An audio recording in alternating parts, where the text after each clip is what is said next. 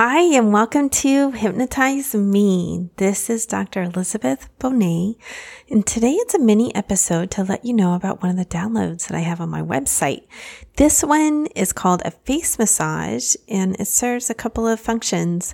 So one, it's really good if you just want to do a self-guided face massage. It's pretty inexpensive over there to learn how to do that. And it helps calm your whole nervous system down. The other purpose for it, though, is for hair pulling and picking. My youngest had a problem with hair pulling when she was little. She practically came out of the womb wanting to pull my hair when she was nursing. She'd reach out when we were standing in line and grab strangers' hairs. There's something about the texture that really attracted her. But as she grew a little bit older into the toddler years, she began to pull her own hair. I remember this one night when she was in the bathtub and she got frustrated about something. She probably had to get out or something. And she starts screaming and pulling her hair. And I was like, oh my God, no. So I came up with all these strategies to help her. And then I also started consulting with one of my colleagues, Dr. Stacey Shop. She's in South Florida, if you ever want to look her up, who is an OCD expert, around how I could help her. Part of what's going on is that they need a lot of stimulation. Their nervous system needs more stimulation than they're getting.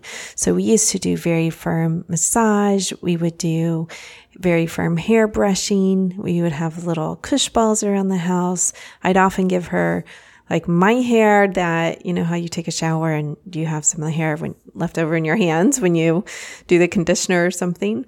I would give her wads of my hair to play with instead of her pulling at her own. And the face massage is just one tool in this toolbox to help people with hair pulling and picking. It's just one tool, and it's really good one. It's a very low price. I kept it that way because I wanted it to be affordable for people going through this or for parents who have kids going through this. This would be a lovely, lovely thing to do to put on at night while you're putting a child to bed and helping guide them through the face massage, and you do it yourself as well, and just teaching them that it's okay to give firm stimulation to the skin, that they can do that themselves and that feels good and it's going to help them.